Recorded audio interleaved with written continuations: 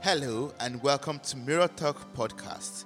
Your moment of greatness starts now.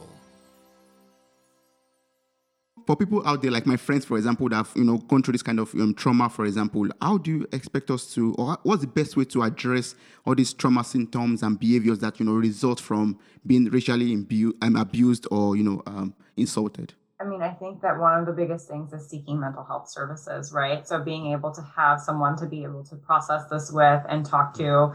Psychology has a really big emphasis on diversity and being able to, there's a lot of literature on it. It's courses that we've taken as psychologists and therapists to be able to prepare us for this role. And so it's really an honor and privilege to be a therapist, to be in a room with someone that's experiencing pain and being able to be the person to hold that pain and help them process it.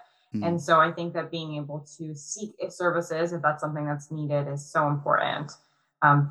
Yeah, I'll add too. I mean, it's I think especially challenging for communities of color. I'm painting with a very broad brush here, so I say this, kind of couched in that, but oftentimes communities of color still experience kind of higher rates of stigma and shame and hesitancy to embrace mental health treatment.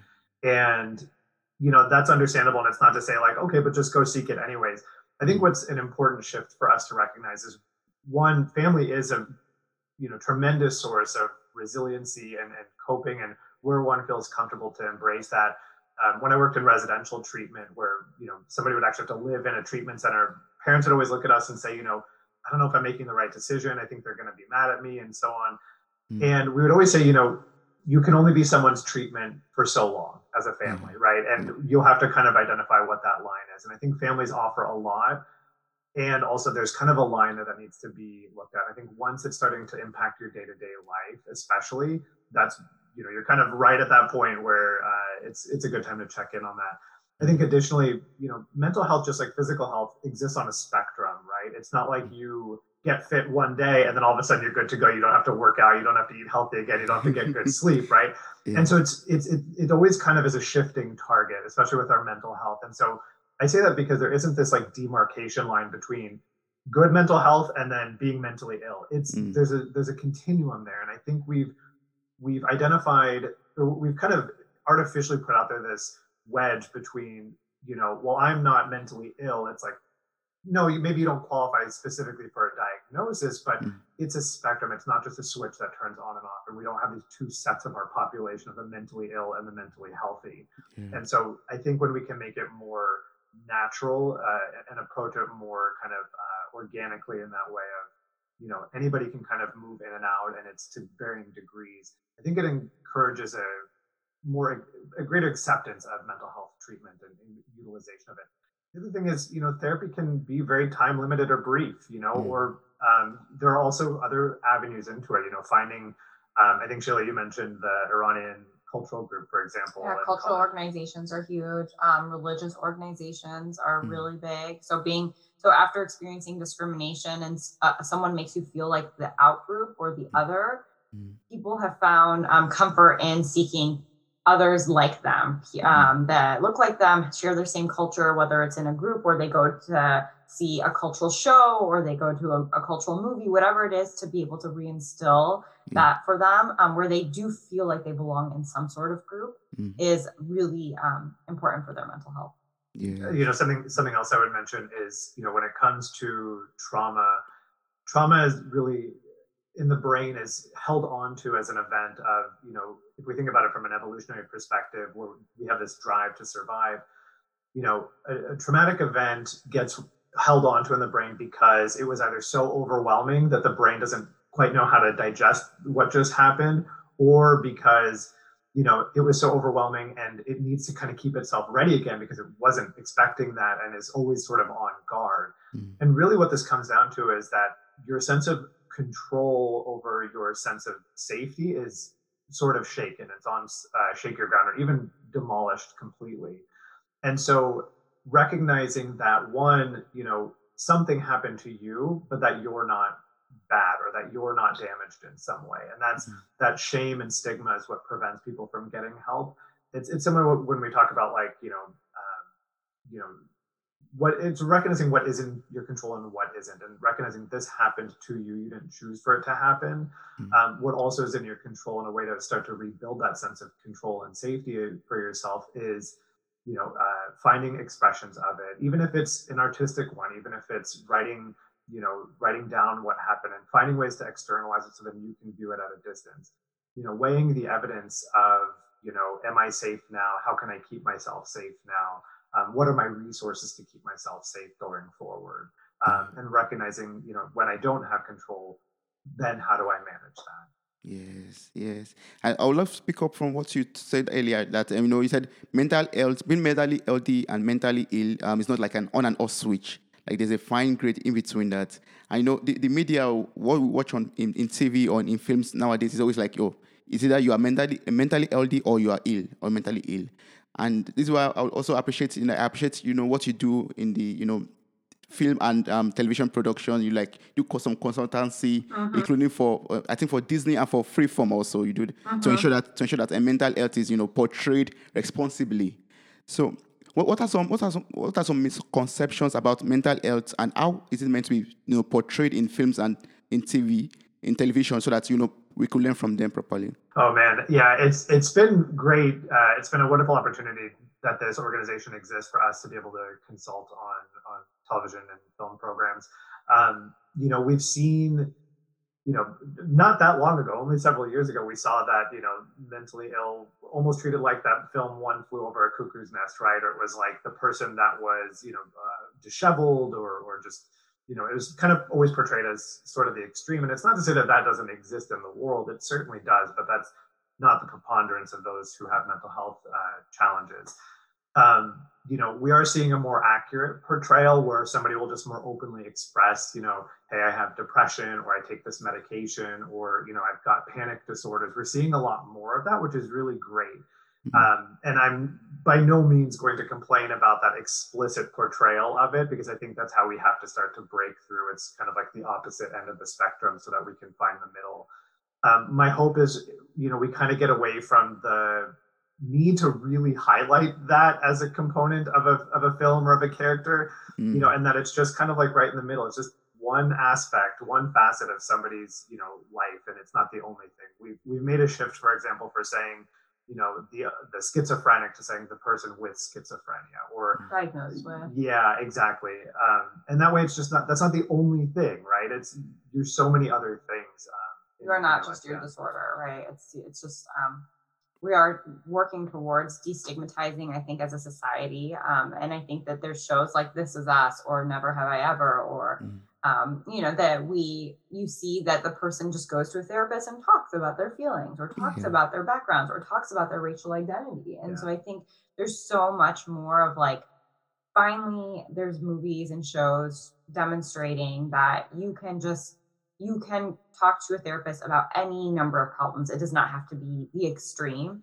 And our role in terms of being able to be consultants is great because we get to see the script in advance, read the script, sometimes they'll send us the clip after they filmed it, and we're giving feedback along the way. So most recently we had a show that we did, and we provided feedback about how the therapist was asking certain questions.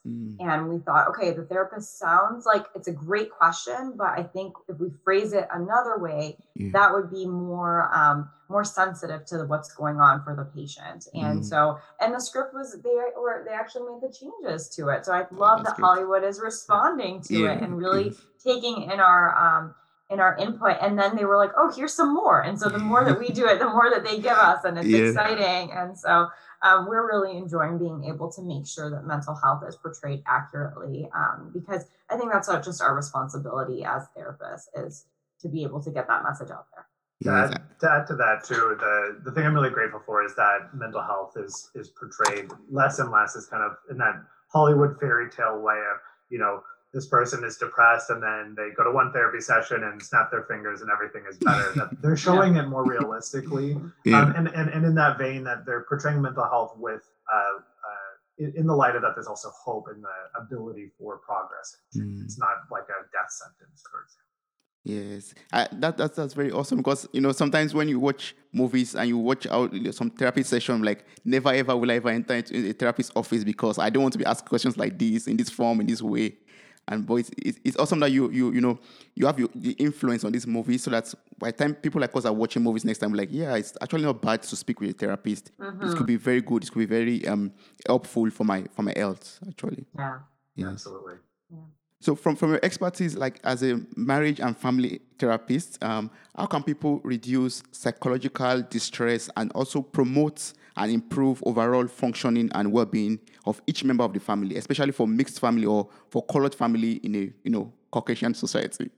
That's a great question. Yeah. I mean, I think just to kind of hit your question broadly for a moment, it's about breaking away from seeing these things as individual categories, right? Your physical health, your mental health, your financial health, your occupational health. They're all connected, right? And when we can see that any one thing that we do, how it can sort of feed the other things, or any one thing we don't do, how it can take away, is really important, right? If we can emphasize with children and in relationships early on, sort of just an honest look of it, is what I'm about to do going to nourish or deplete me? And think of it in that way. And how does that kind of set me up for the rest of my day or for the rest of what I want to do? When we can foster an acceptance of what is, then we can approach things honestly and make decisions that are in our best decision. So for example, I'll use physical health for a moment, right? If you find yourself, reaching for that extra cookie or that extra, scoop of ice cream, Yeah. I think most people already have the answers in them, around, what's good for them and what isn't. And so if we can help somebody actually learn to pause, this comes from my work in mindfulness, to pause and identify, okay, wait, I'm kind of doing this a little impulsively. And with reducing that shame around like, well, you're wrong for doing this, stop doing it, stop being such a fatty and whatever, that, those horrible things that we tell ourselves that we would never tell another human being, right? You would never tell your partner that or a friend. Maybe guys, we rib each other a little bit more tough like that. But, to say, okay, so what is this about? Or, do I really want this right now? Or am I just going for it impulsively? Or how do I best take care of myself in this moment? So when we can create that pause, then we can ask ourselves those questions.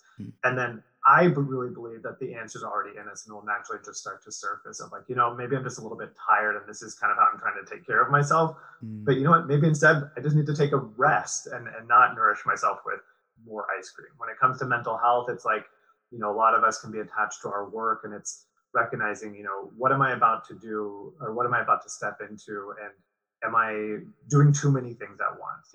When we feel ourselves getting stressed, like not to lean in further, but instead to kind of lean out and take care of ourselves. So that's kind of a broad take of mental health in general. I would hope families would take away from this. With regards to families of color, I don't know, Sheila, if you want to take that question on. I think we did mention a little bit earlier of like ways to be able to navigate racial identity within families of color. I think that I unfortunately the burden is so much more on families of color to have to prepare their child and to talk with them. I'm reflecting on just what you had said earlier of like every time you step out the door, it's like you have to get ready for what might happen, and you have to mentally prepare yourself for the response that you're going to have to give, which you feel like it has to be a positive one, or else things could go really differently, right? As a parent, we are constantly anticipating these different scenarios that could happen to our child as they leave the home or go to school or wherever they're going. And so I think that so what parents can do is have these conversations early and often and have that preparation talk with them while also reminding them of the wonderful things that they are. And beyond just the racial identity, but all the other characteristics that they might hold. They might be really good at math, or they might be really great artists, or whatever the case might be. And so that's why with even going back to the book with Zahra, she loves being the color brown. She loves her skin tone. She's also an artist. She loves being an artist. And I think that having those strengths together really makes this character someone that's very relatable to children. So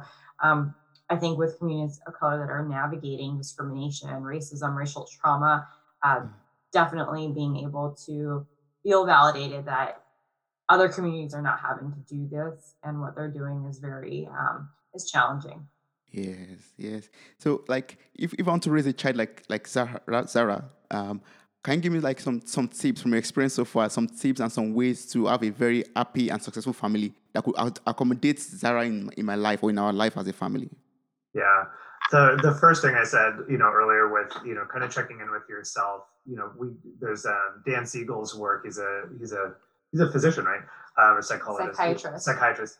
He has a book called Parenting from the Inside Out, and how really great book. Yeah. When you can really be aware of what you're bringing to the table or the interaction with the child, it creates a very fertile bed for, healthy communication, healthy relationships, and going back to what I said just a moment ago, an honest acceptance of what's really happening right now.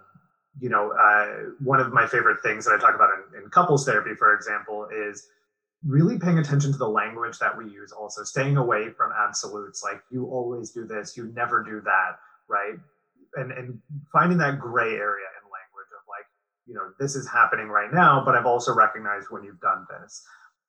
So getting away from the all or nothing thinking. Also, replacing the word but with and that again creates more of a texture in conversation. These are little adjustments, but kids who, when they're not so good at abstract thinking or can be a little bit more concrete, like Sheila mentioned earlier, benefit from hearing that, yes, the world can be unfair, and acknowledging that, and instead of saying but do the best that you can and so on and so forth.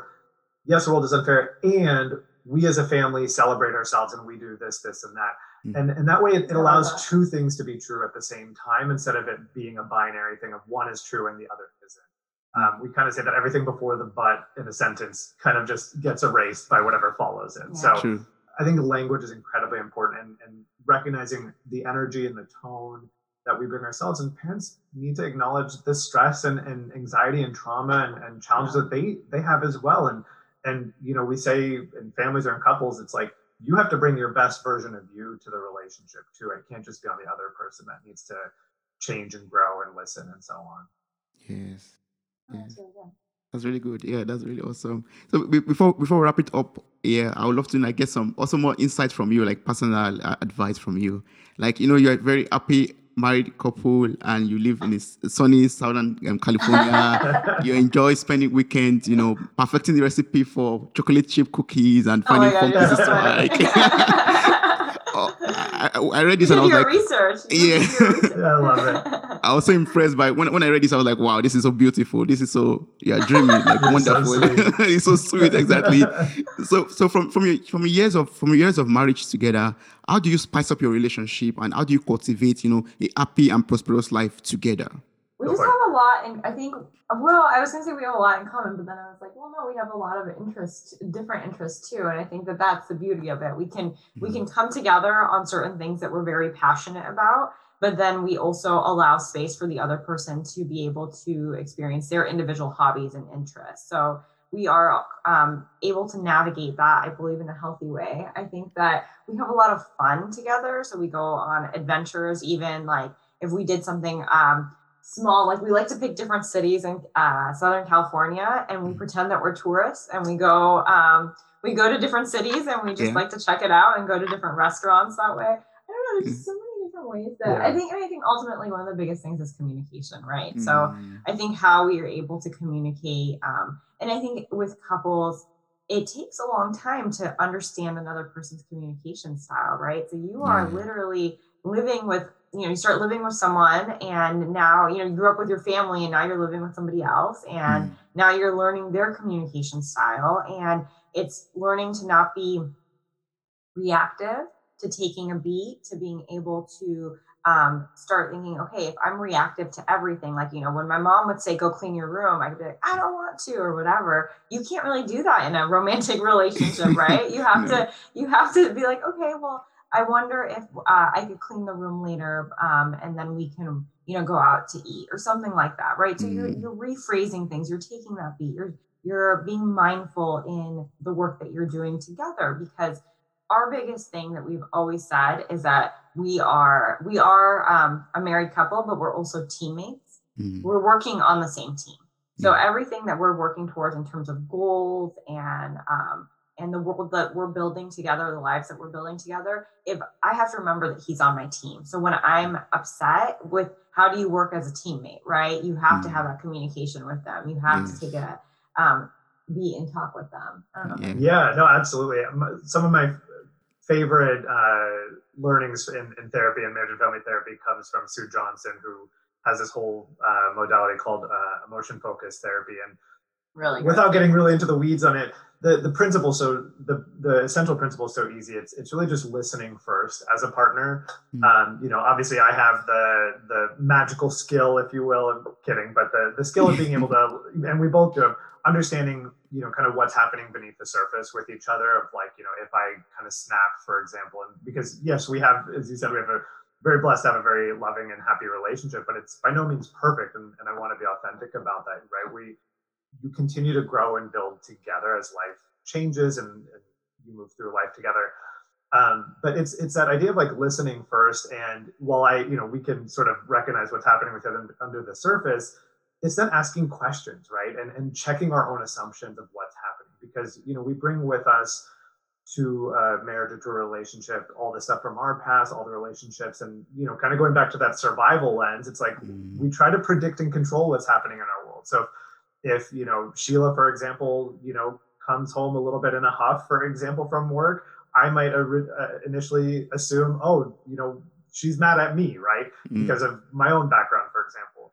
But if I pause and I listen and I ask questions, hey, what's going on for you? You seem like, you know, things might be a little bit rough at the moment. Then I can learn, and then she can teach me what's happening for her. And then I can then make a more authentic in the moment assessment and decision from there. Ask her what she needs from me, even if it is just to maybe have a little bit of space. Not to put you on the spot. That's not an actual example from us, but you know, so it's really just listening and asking questions and being, you know, being inquisitive to what's really happening. Yes. Thank you so much for the advice. I'll make use of that.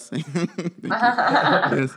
So you're already very skilled at it. I know, you're great with it, Toby. I think you're fine. Thank you so much. So regarding the book that's coming on the 14th of September, 2021, The Proudest Color, are there other things you would love to talk about, like you love to share with the audience, with the listeners, in anticipation of the book, or well, we're really excited for it to come out, and that I think that they will really enjoy it. And I'm just I mean, we're extremely obsessive people when it came to this process.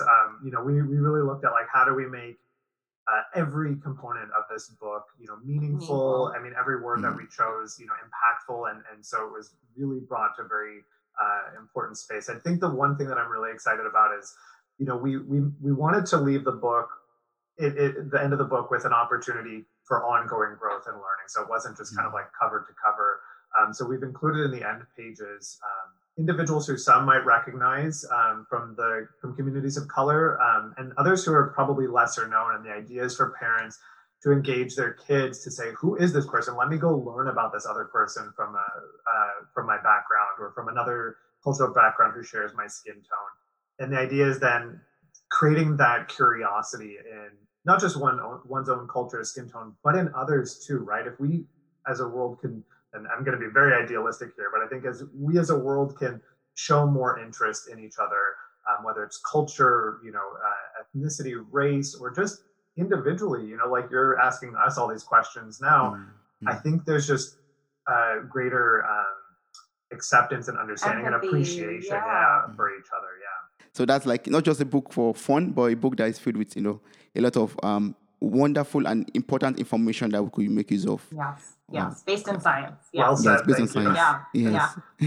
So what's the best way to work and connect with you for people out there who would love to connect with you and work with you? Yeah, definitely. We have the Proudest Color website, so they could go to that, our website. You can follow me on Instagram at Dr. Sheila's Bookshelf. So that is where I have a list of books that have mental health themes, to be able to promote children's books that promote emotion identification, emotion regulation, and different things like that. And I have a Twitter at Dr. Sheila Modier. What about you, Jeff? Do you have?